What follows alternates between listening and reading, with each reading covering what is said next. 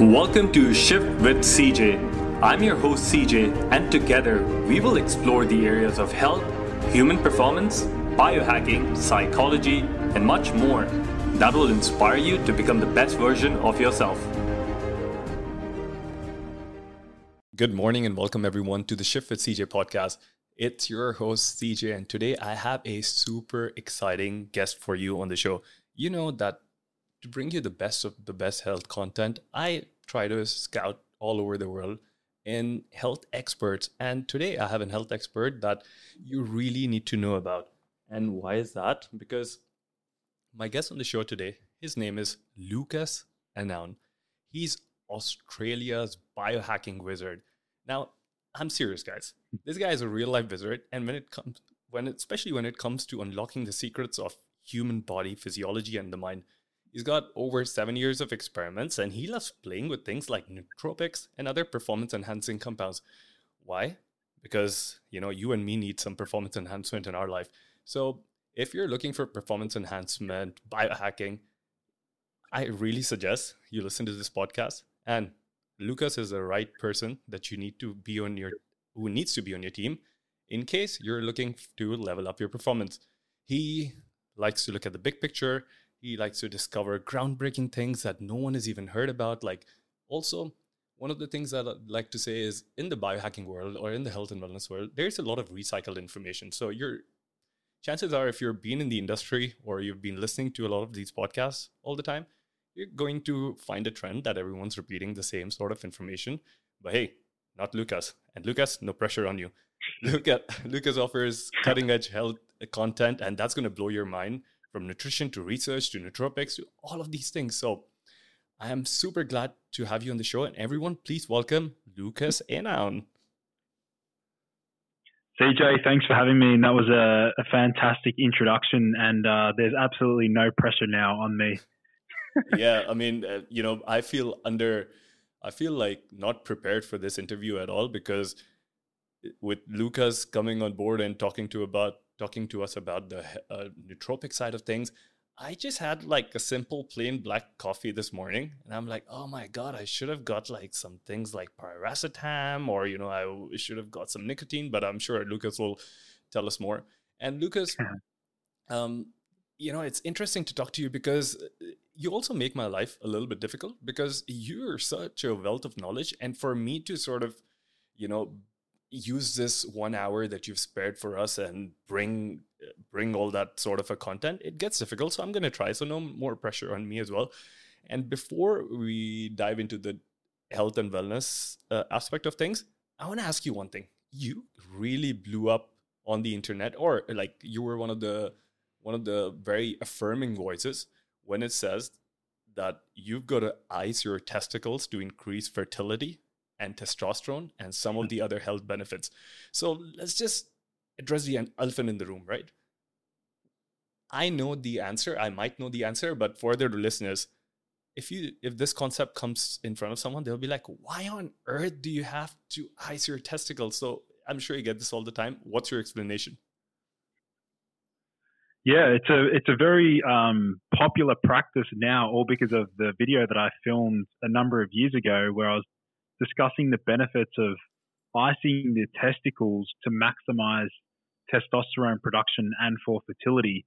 And I remember coming across a particular forum. It was a long, long time ago, and I read this particular sentence where they're like, and these Russian and Chinese powerlifters used to ice their balls before, trying to break a personal best. And I was like, what's this all about? Is there any legitimate science behind it?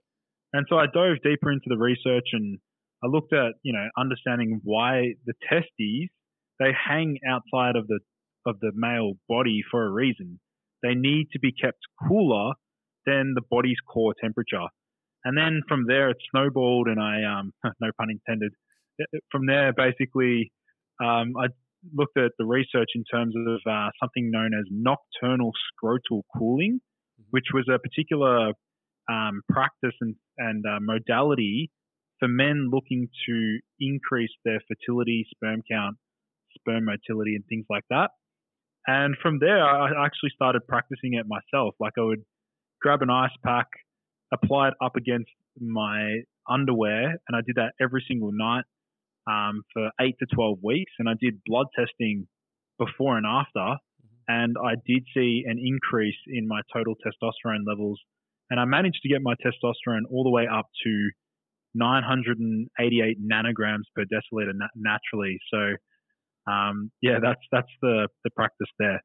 Sweet. And when you're talking about 900, above 900, was this only because of the icing the balls, or were there some other things? Were you on a testosterone optimization program? Were you incorporating some other herbs or, some of these other practices? Because in this part of the world, testosterone is, let's say everyone wants it, and everyone's looking at either TRT or, some other kind of injectable therapy to increase testosterone, but very few people are actually looking at natural ways to grow testosterone. And I would be super curious to, know, like, was it only icing the testicles, or was it something else as well?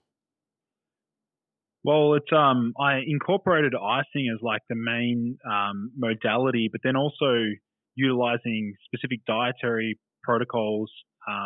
I was exercising in a specific way that I knew was going to maximize growth hormone and testosterone production.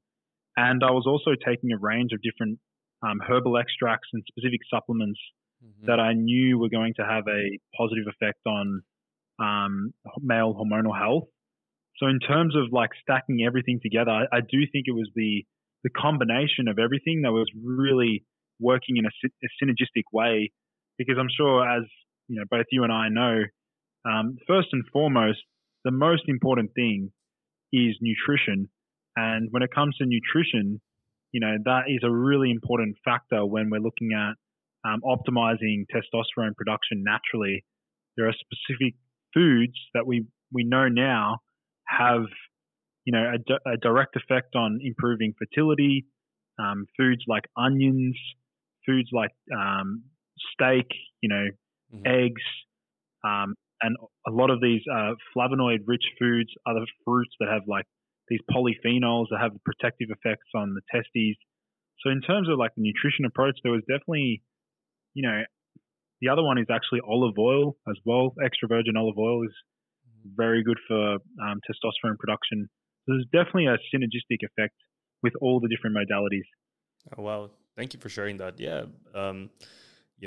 Lowering inflammation in any sort of form, and even giving your body this great antioxidant production, not all the time, but some of the times, using some of these natural things do help with testosterone, and just even things like you mentioned, like growth hormone production. And I think even icing your balls at the point that you mentioned about sperm and sperm motility, it also reduces inflammation. And sometimes when you're just in a modern world, at least I can say in Dubai, we're surrounded by concrete, Wi-Fi, EMFs, a lot of other things that people are not looking at. And because of that, your total body inflammation can go up. And I think this is a really cool strategy. So I also did try to put ice packs on my testicles, although I did not stick with it, because I tried to do it like 2 or 3 nights in a row, and I think I just forgot about it, and I wasn't very committed to the protocol. But talking to you today, I think I'm going to start it, and then I can also sort of like share my results. But is there any other tips that you have? Like, what kind of, like, can people just grab a few eyes? Do you put it in a plastic bag, or you need to get some sort of a special? I know there are some companies that they make these underwears that have packs for, like, you can even put like ice cubes there, and they actually keep your balls cold. So what's your favorite way to do it? Yeah, so from a practical perspective, ultimately the testes just need to be cool. They don't necessarily need to be like frozen or super, super cold. But from a very practical standpoint, there's a particular website that I like to use. They sell, good ice packs that are designed, like shaped for the actual testes. It's iceyourballs.com. Oh, cool. Actually, I might have seen them. Connected with the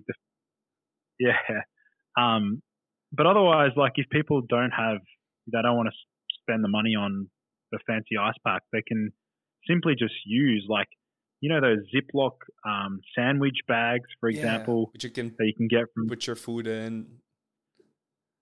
Yeah, you can just dump a few ice cubes in there, like two to three ice cubes, and then just apply that up against the underwear, and that can work if you're, if you're on an airplane, you can simply ask the flight attendant, hey, do you have any Glad wrap or an ice pack?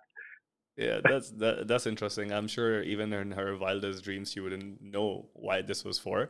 But that's an interesting hack on the aircraft, which also is one of the places where inflammation tends to rise up really fast. And also, if you're sitting down most of the times, chances are, you have lack of movement. There's a lot of pressure. Yeah, so that's a cool hack. Do you touch? So let's say you wear your underwear, and then the ice pack has to be on top of the underwear, correct? Yeah, never ever apply the ice pack directly to the skin. That's like a mistake that men make, is because that can actually burn the skin. Yeah, I didn't have a pleasant experience, so I can vouch for that. Like I was like, oh, perfect. If I can get it more closer, then it'll be better. Like everything, right? We always think something of one thing is good, so a lot of it will be better. But nature has its own ways. So thank you so much for sharing that. You also mentioned about a certain type of exercise you did for increasing growth hormone and testosterone. Can you briefly tell us, like, what sort of exercise is that? Is it heavy lifting? Or yeah, is sure. it sprints? So, yeah, definitely a mixture between like hypertrophy and strength-based training. So keeping the rep ranges anywhere from 5 to 12. That was like usually the rep range. I know it's quite a wide range, but also incorporating some degree of like sprint training or high intensity interval training. I found that, like, generally speaking, what I found is even in the literature, DHT, which is dihydrotestosterone, the stronger metabolite of testosterone, it's more powerful than testosterone, is actually increased following sprinting training. So I was doing 2 sessions a week of very, very high intensity, like sprint training. And it's pretty obvious. I mean, if you have a look at a sprinter's physique, a sprinting body versus, a marathon runner, there's a very big difference in terms of, their muscle accumulation, muscle acuity. Yeah. Yeah, even the quality of their muscle, the way it looks, it's beautiful. And so when you're doing these sprinting protocols, are you doing some sort of a high intensity interval training or high intensity repeat training? Yeah, so usually what I would do is I would do about a 70 to 80 meter dash, like 70 to 80 meters. And then I'd follow that by about a 30-second rest break. And I'd repeat that up to 20 times. Oh, wow. And that would be like my typical session. Wow, that's intense. That is intense. Yeah. I would normally, I used to do quite a while back. I was working out for mitochondrial optimization and building mitochondrial density. So I was doing this sprints, which was about 20 to 30 seconds. And all out 20 to 30 seconds, take 1-4 work to rest ratio. And then about, if I did 30 seconds, then about 3 minutes, I'll rest and then I'll do it again. But I was only doing it for like 7 or 8 rounds, and you've pushed it to 20 rounds. So I might just, I normally do it after my workout. So if I have a strength training workout, I'll just quickly do 6 or 7 rounds to finish up either at the beach, or sometimes I'll use the assault bike. I'll try to make it a little bit Vasperish by putting blood flow restriction bands. And I think that also gives me quite a bit of boost, at least. One thing I wanted to take your opinion on was there's some thoughts in the literature and even anecdotally that after a workout you have a massive increase in, or an upward climb in, growth hormone and testosterone specifically. But then if you consume a meal, especially most of the people who are looking at getting bigger or hypertrophy, they might be mixing some sort of a combination of carbs and protein on a higher carb thing. And as soon as carbs hit the system, the testosterone starts to drop. So do you have any new updated research on this, or like what's your post-workout sort of meal or shake, or how do you time it? Yeah, this is this comes back to, well, post-workout, there is going to be an incline, like a surge in testosterone and growth hormone and a lot of the other anabolic hormones. But cortisol is actually very high as well post-workout. Like cortisol and adrenaline levels, they're going to be very high.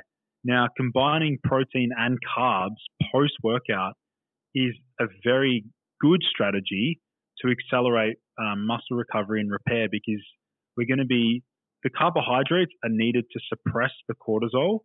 So carbohydrates reduce the cortisol, and then they also help to fuel and support the thyroid gland. That's really important for general metabolism and fat loss. And so, like, the ideal sort of post-workout meal, something that I would typically have would be simply like a very balanced meal. It might be like salmon with white rice, or it might be like a piece of steak, or like some sort of like high quality organic sourdough bread post-workout. So really, I think, the post-workout nutrition, the sooner you can get the carbohydrates in post-workout, the faster you can re-synthesize muscle glycogen. And it's the muscle glycogen that is needed for that next workout. It's about that refueling for your next workout sort of thing. Okay, cool. So, of course, you don't completely come under the keto camp, do you? Nah, I'm somewhat no. Okay, great. No. Have you given it a shot? Like, what's your take on ultra low carb, or like, let's say, a ketogenic diet, or even like things like cyclical ketogenic diet that is now being more appreciated than 5-7 years ago, where it was like, oh, no carbs, no nada, nothing, So, I do think ketogenic, like cyclical ketogenic diets, can be really powerful and really effective for resetting like insulin sensitivity. But me personally, because I'm exercising every day, like almost every day, very, very high intensity, I simply just don't perform as well if I'm on a low carb diet. Like currently, I'm having about 300 to 400 grams of carbs per day. And that's the sort of approach that I was taking when I was trying to optimize my testosterone. And I mean, the proof was in the pudding in terms of my blood test results. Everything was looking good across the board. And in saying that, I also have a sweet tooth. I love my carbs. So what does Australia's #1 biohacker eat for sweets in a healthier way? I mean, for me, it's I'll have like sourdough bread with like strawberry jam, for example, or like some oats with like berries and honey, like just basic meals like that. Okay, so you're keeping it and every now and then. Yeah. I'm not as strict as people might think I am, even though I know so much about nutrition. I still like to enjoy myself. Well, that's a superpower. Sometimes it used to happen to me. I'm completely opposite. I'm super strict, and just like, oh man, this is the protocol. I'm like that horse that doesn't see anything else, and I get hyper focused, and I'm like, I've just got to do it. So so many stories, but one of the things that everyone used to tell me was, hey CJ, like it would be so cool if I knew what you knew, like, in terms of health or nutrition, or like some hacks or all these things. I'm like, listen, you like, if you want to live your life and you're just like, you're not overweight, you're not obese, everything is good with you, you're exercising, and knowing so much is like it. So for me personally, and I'm trying to improve on that, it kind of shuts me off from all of these other things. So if you can know so much and still be able to sort of like put your thoughts aside and enjoy it, man, congratulations, you figured out the code. I always keep telling my friends, so okay. So it involves so much of this mind control as well. But let's talk about mind. One of the other things that you are really famous for and what you have really brought to the table are these different tools of cognitive enhancement. And you sometimes call it non-psychedelic cognitive enhancement. Now we know that psychedelics can do a few things. It enhances your not just cognitive faculties, but like other dimensions of your mind in a different way. But what do you mean by non-psychedelic cognitive enhancement? Yeah, well, this comes back to a particular receptor in the brain that a lot of these psychedelics seem to interact with, and that is the serotonin 5-HT2A serotonin receptor, in which a lot of these powerful psychedelics like psilocybin, LSD, mescaline, MDMA is not really a psychedelic, but it's sort of an empathogenic. A lot of these compounds, they do interact with that particular serotonin receptor, but there is also a way to impact that receptor without the psychedelic effect. And it is actually possible to do that with a particular type of a supercritical standardization of a herb, which I'm sure you're familiar with, Bacopa monnieri. Are you familiar with Bacopa? Mm-hmm. It's one of those things that have been passed down for generations of ancestral wisdom, especially around the Indian subcontinent, and even I think more moving towards China. We call it, the word that we have it for Ayurvedic sciences is called Brahmi, and it's like a brain tonic. It's referred to as a brain tonic. That's correct, yeah. And that's the one that we learned about when I was studying naturopathy. Every single lecturer would say this is the best like brain herb because it's great for improving learning and memory and restoring memory performance. But there's a particular constituent, like these herbs, as you and I know, they contain thousands of different chemicals and constituents found within the herb. So when you're taking a herb like Bacopa monnieri, you're taking a beautiful array of different constituents, different compounds that interact with different parts of the body, interacting with the liver, the kidneys, and affecting the brain. And now, if we hyper-focus on how it affects the brain, there's a particular constituent, one of the many things, called ebolin lactone, which is found within Bacopa monnieri that appears to possess it basically has it's a positive allosteric modulator of that serotonin 5-HT2A receptor, which means that we can use this particular form of Bacopa monnieri to give us some of the similar effects that we'd get from psychedelics without any of the hallucination or any of the trippy effects. Interesting.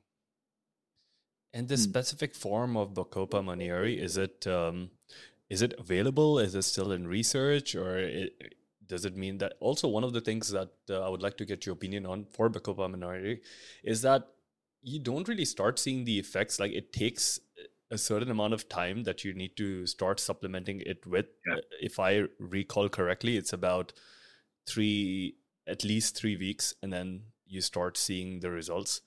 So yeah, so is there a specific kind of Bacopa, or you need to take it in higher quantities? Yeah, so I actually did a really good breakdown on my YouTube channel. There's it's a particular type of Bacopa that I explain in my YouTube channel. People want to check that out. And you're definitely correct that it needs to be used longer term to really elicit the effects. It's not really a short term. Most people, when they take Bacopa, they notice slight sedation / anti-anxiety effects. Like they'll feel a bit more calm and relaxed. Personally, I don't like that effect myself because, I'm a busy entrepreneur. You want to go all the time. I get that. Yeah, but it can be good to have in the evening if you want to chill or relax. But that's something I struggle with as well. Have you found any sort of, and it's just everyone, right? We're all especially like I keep I keep having conversations with random people, right? Sometimes it's the Uber driver or someone, it's just random people around. And I keep telling them, like, is time going fast for you as fast as it's going for me? They're like, yeah, man. And I'm like, yeah, like 5 or 7 years ago, time was going at the same speed, but like everyone was less busier. Like, and then you rewind it back 10 years ago. And then sometimes I think, oh, it's the phone. And then, or it's the internet. And I'm like, man, 10 years ago also there was internet, but like we weren't as go as we are right now. But so that's a modern world that we live in. And, sometimes it could be very helpful. And sometimes we need to just know how to play around it. Were you able to figure out what's that calming, well, let's say apart from Bacopa, is there anything in your stack that you use to calm yourself down? Because a lot of people are, especially in metropolitan cities, this that they're wired and tired and constantly over caffeinated, super stimulated, and then they add the workouts and then the fasting and then the keto, and then it's just a recipe for disaster. Yeah, definitely. I mean, there's a particular seaweed that I like to use as a particular extract. It's called Eclonia cava, Mm-hmm. and it's a brown seaweed. Which has been studied extensively in Japan. In fact, they've spent over $30 million researching this particular seaweed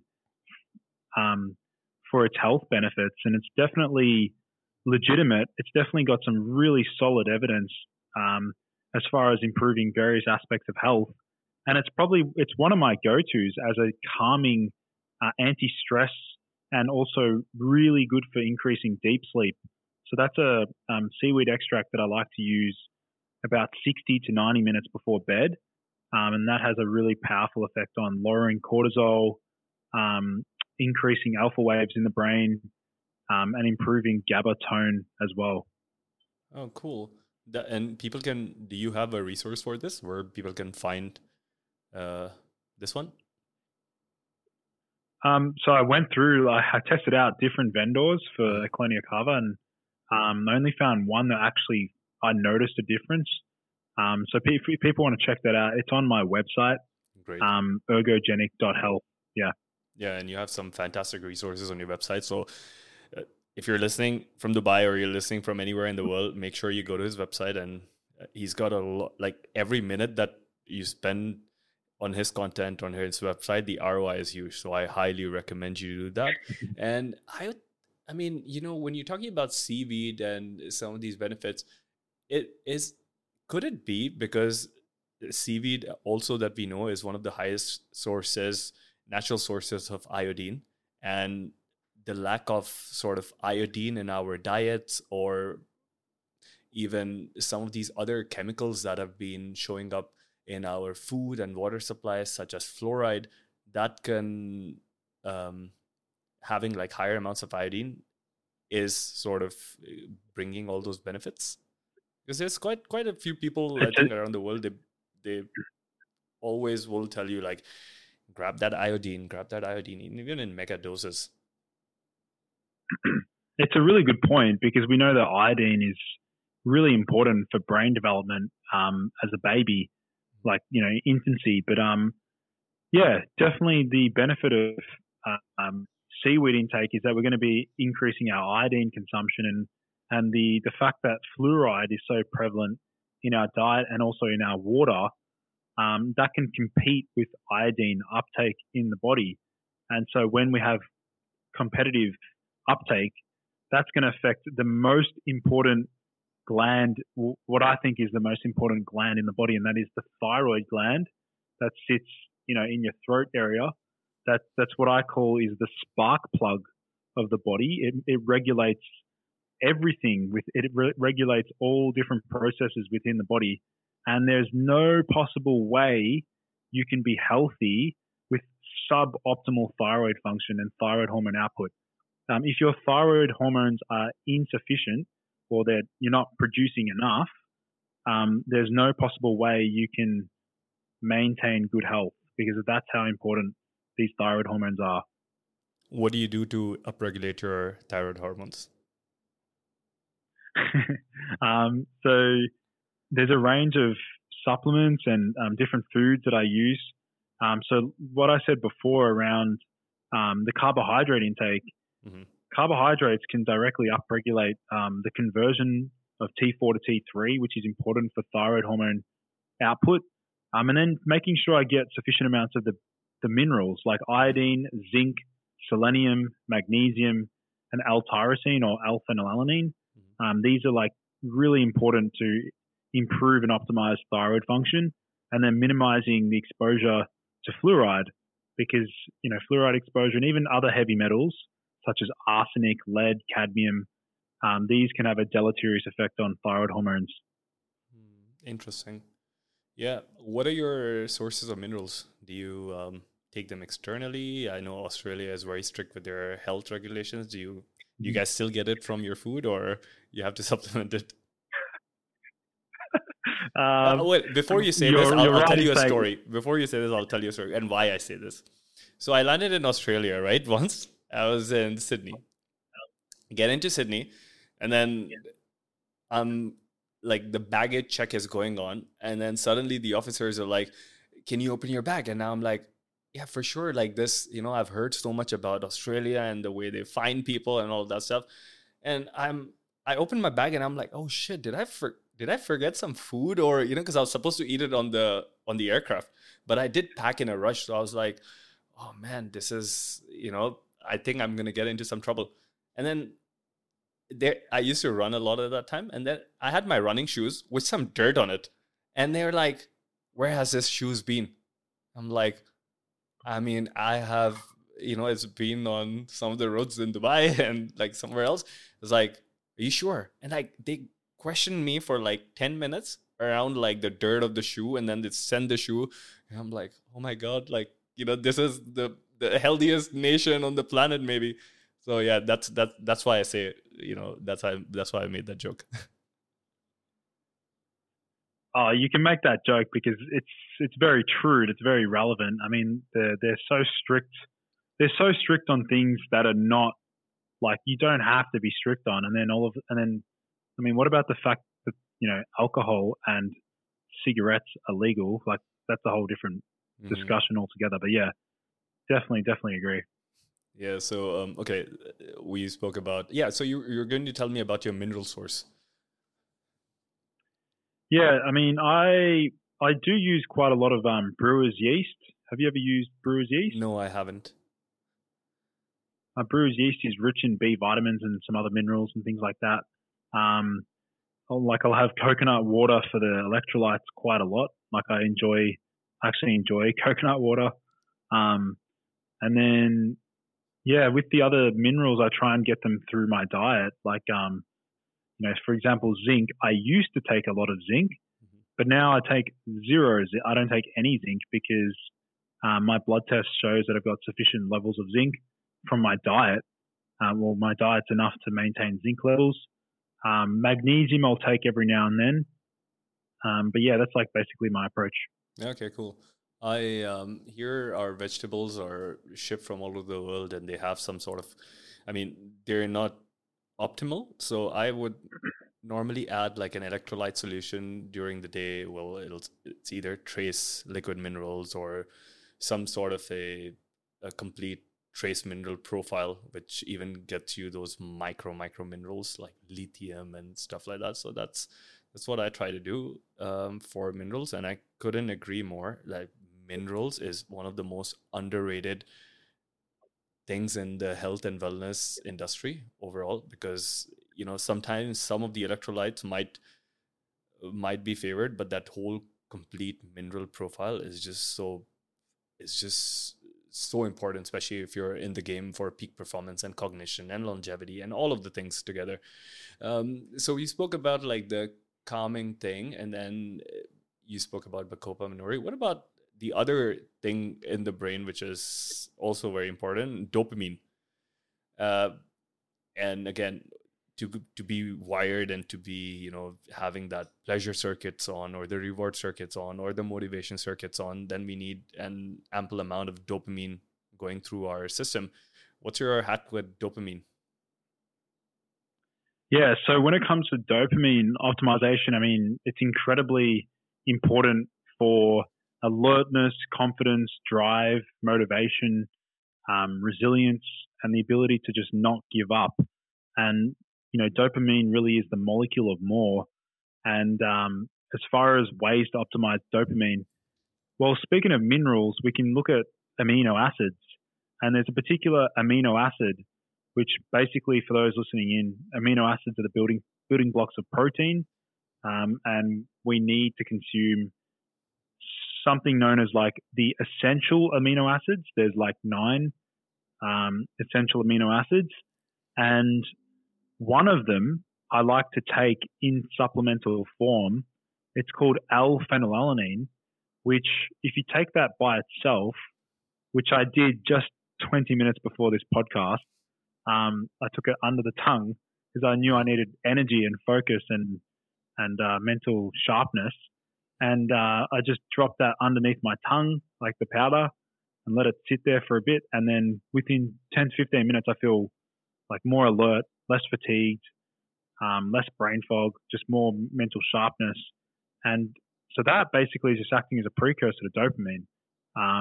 So this is the opposite to serotonin. So when my serotonin levels are high, I feel sluggish. I have brain fog. I feel fatigued. I feel drowsy. I don't want to do work. I want to watch TV, sit on the couch, and be lazy. Whereas when my dopamine levels are high, I want to do work. I want to get work done. I want to be productive. I want to work out. I want to train. My libido's high. Everything is working. Everything is in check when dopamine levels are high, from my experience. And that's really good to know that dopamine has so many different functions.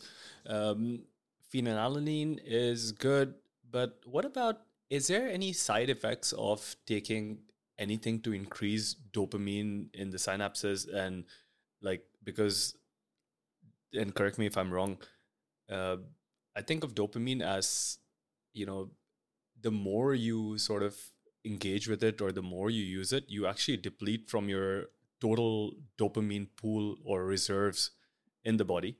And sometimes a lot of dopamine, which could be like, for example, lots of sex and music and, working out and, probably nicotine and all of these things that give you a lot of like drive and pleasure together, you'll do it and you'll feel great. And in the moment you can like crush a lot of things, but then let's say a few hours later, then when that dopamine is coming down and you've used way too much than you should have, then you sort of, feel a little bit blah during the day, and sometimes you're not motivated. And then you might again try to, especially in the whole biohacking world, then the key to unlock it. So you might try that more. So is there like a negative feedback loop or something around dopamine that people should be careful about? Yeah, it's a really, really intelligent question. It's something that comes up quite a lot because there are ways to hijack the dopamine system with substances like nicotine, caffeine, amphetamines, and things like that, and stimulants.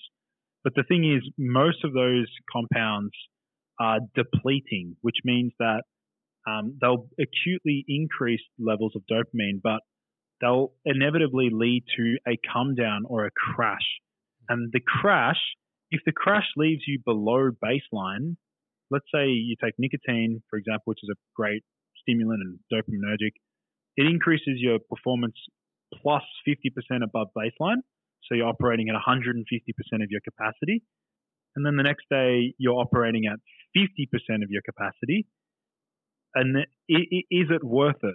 That's the question I ask. So I look at that substance and say, well, for me, if I had a really important deadline or a really important task that I needed to get done, then maybe it's worth it because then the next day I can kick back and relax and chill out. But there are compounds out there that can actually upregulate the production of dopamine long term. Mm-hmm. So it's a compounding benefit over time so that we don't get these ups and downs. Instead, we're getting a gradual rise in the baseline levels of dopamine. And that is the key to success, in my opinion. Amazing. Okay, so And you think, given all the research and your own data, that L-phenylalanine is that one compound that can increase it over time. What about like L-tyrosine, the other thing that L-dopa or mucuna purines? How about those Yeah. ones? Do they build up, or do they sort of like put you below baseline?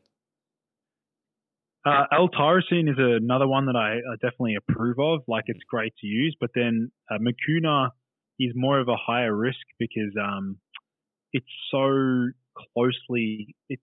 directly increases dopamine that it shortcuts circuits in the brain that can actually lead to, again, a little bit of dependency and addiction. Mm-hmm. It will work. I've used mucuna probably 30, 40 times in my life.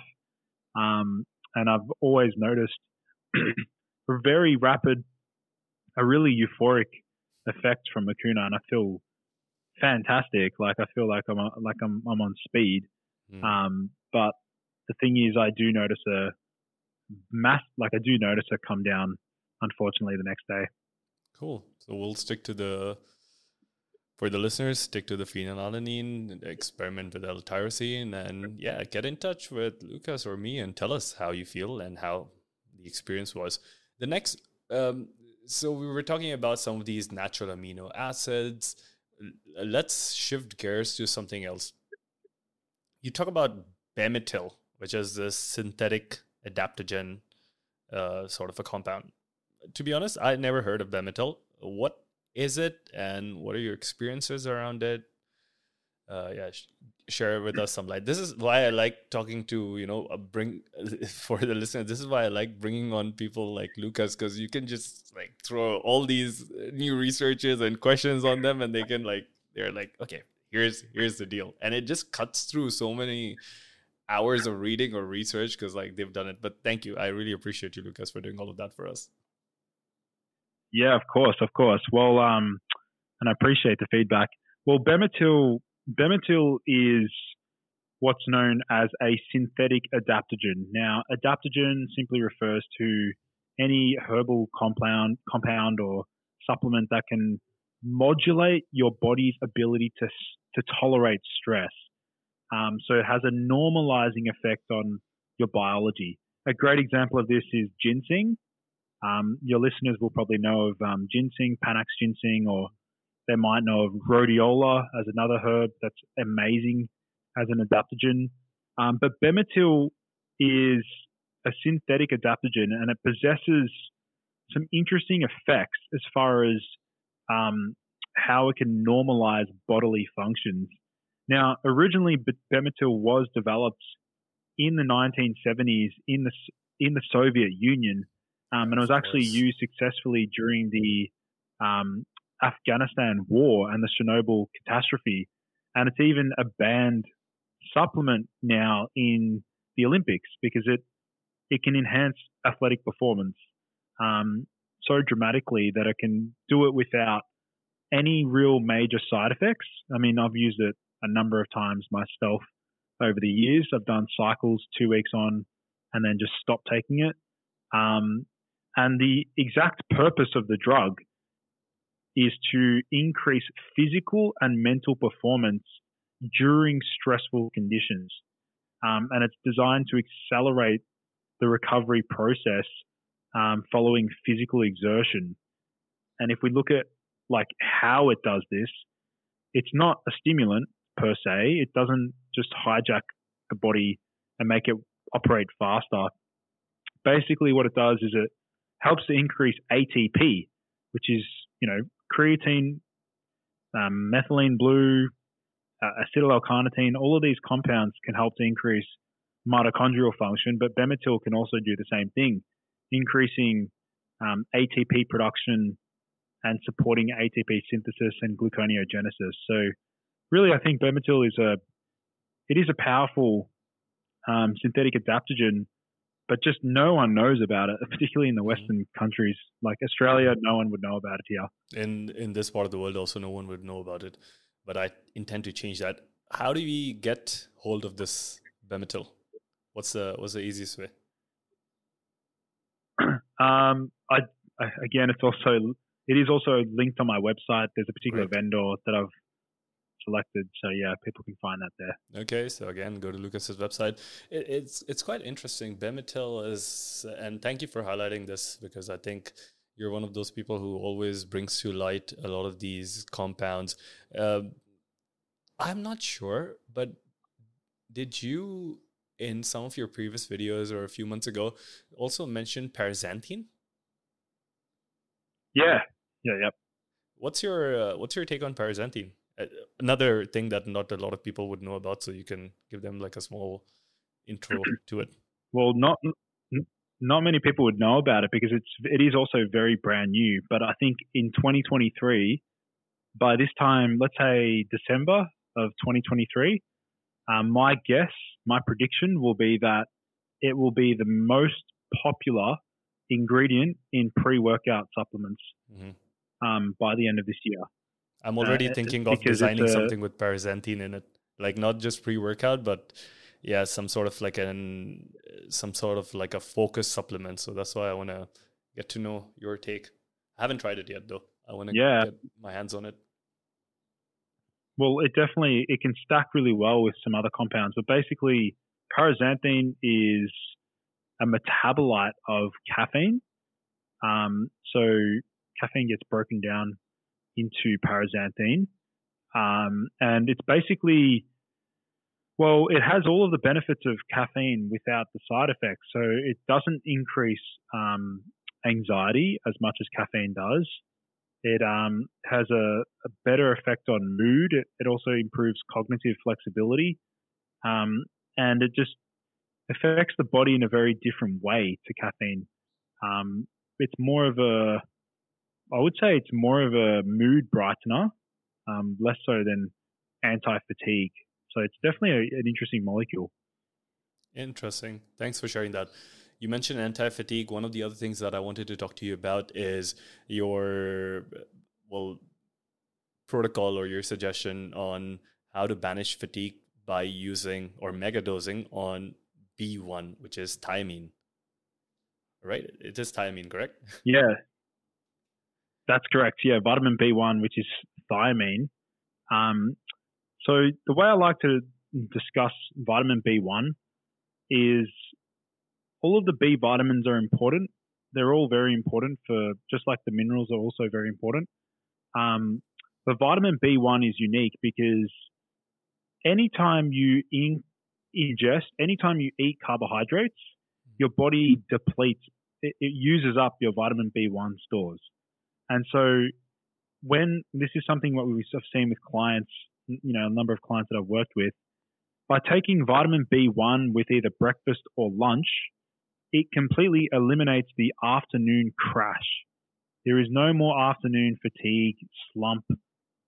People get tired. If they have pasta or lasagna, let's say they have a high carbohydrate meal for lunch, but they take vitamin B1 in high doses, they won't get the fatigue and crash after that meal.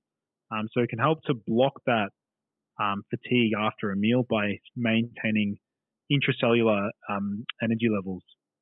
Interesting. And do we get, I'm sure we do, but like, can you take like a B complex, which has all the B vitamins, or you have to specifically look for a B1?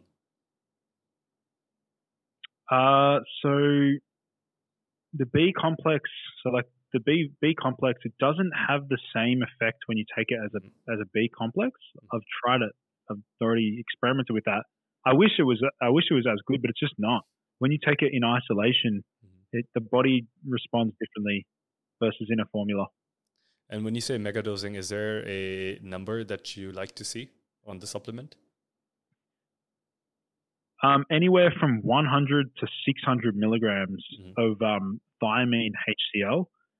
That's like the regular cheap. It costs like $6 on Amazon. Yep. But there's a more advanced version called Thiamax.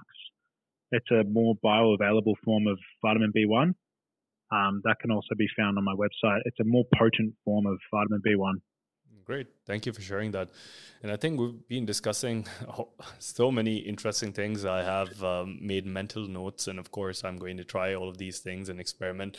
Um, but I want to also check with you, like, for your current health optimization journey, how does a day in your life look like? Like, what are some of the non-negotiables that that's like for sure a yes, yes for you? And if you can link some of those things with like health or mental health or emotional health or anything that the listeners can take from your schedule, I would appreciate that.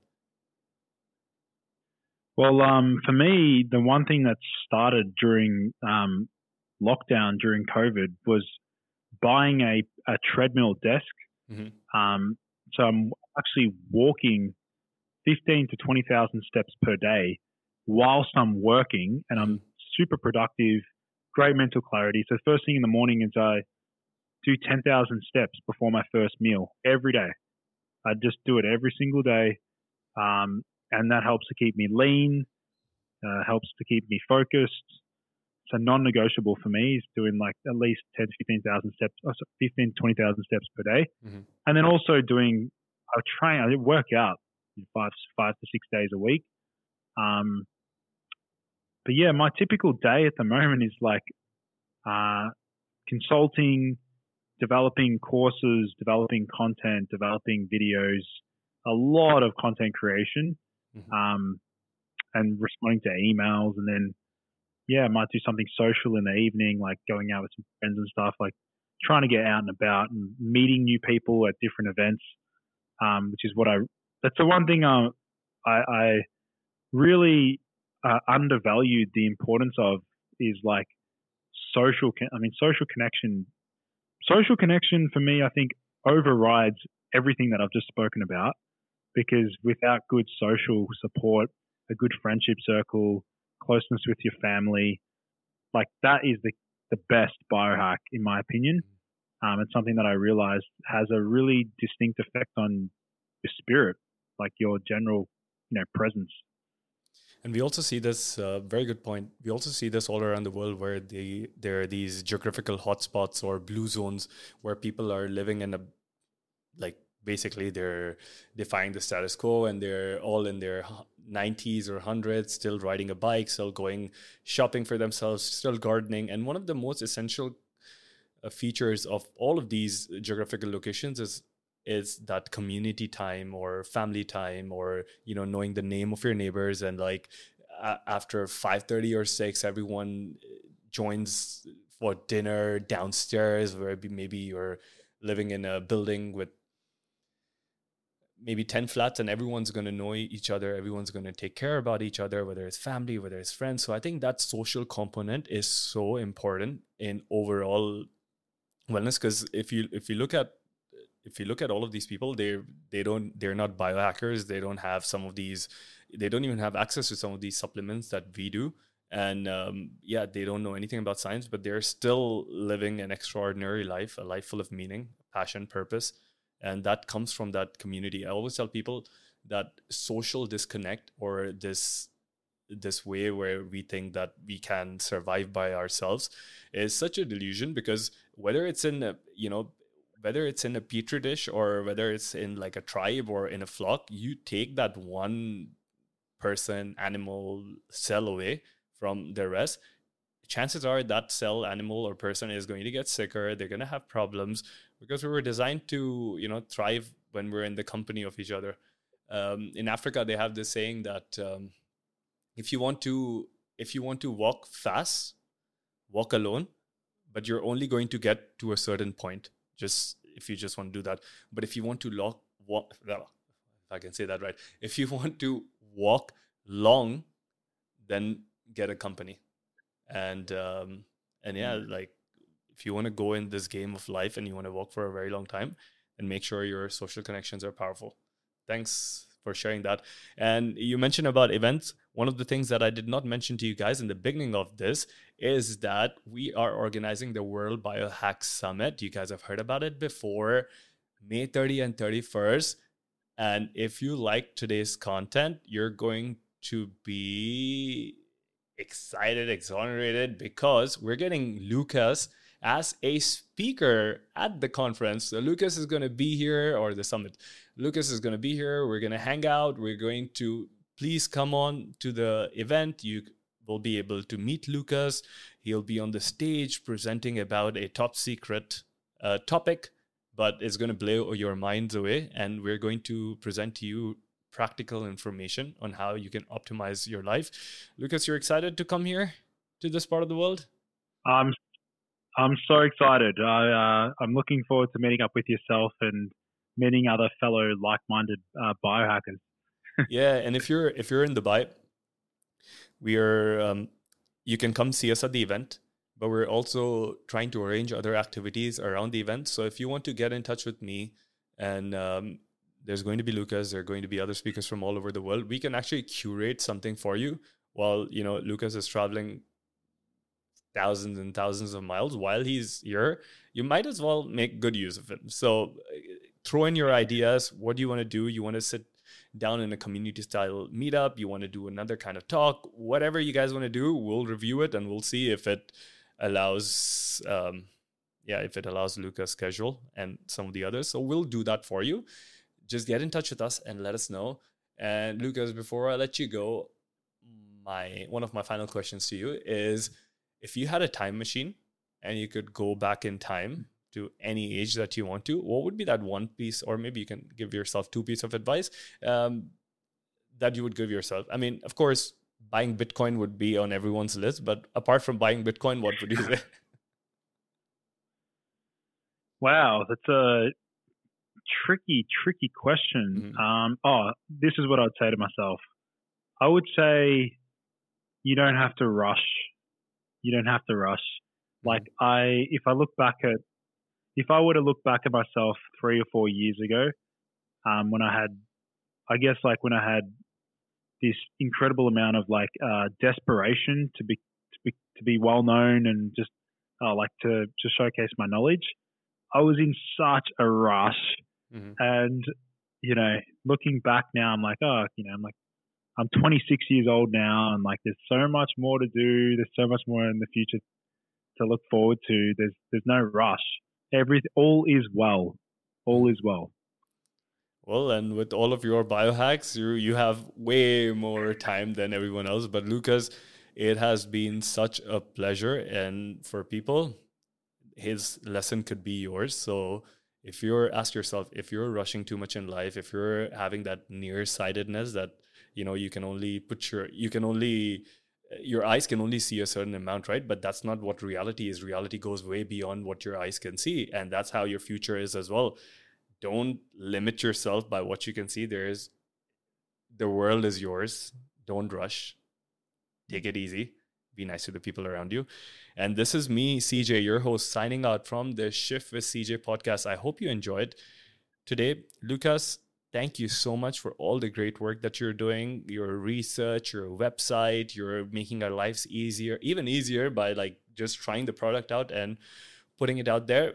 If you want to tell the listeners your website again, and is that the way they can reach you if someone wanted to get they wanted your advice, or they wanted to do some consultation with you? Is that the best way? Yeah, they can check out definitely Ergogenic.health. And they can actually find me on YouTube if they search Boost Your Biology on YouTube. That's where I post so much high quality content on YouTube. Yeah. Great. So have a look at that. You will also find Lucas's Instagram links and all of those things in the show notes. So we'll put that for you. And Lucas, man, it's been a pleasure. Thank you so much for bringing your time, energy, patience, and good on you for having that phenylalanine before this thing. Thanks. Yeah. Thank you so much. Thanks, CJ. Your time and presence with us through this podcast is highly appreciated. If you want to learn more, then head over to our website, www.shiftwithcj.com.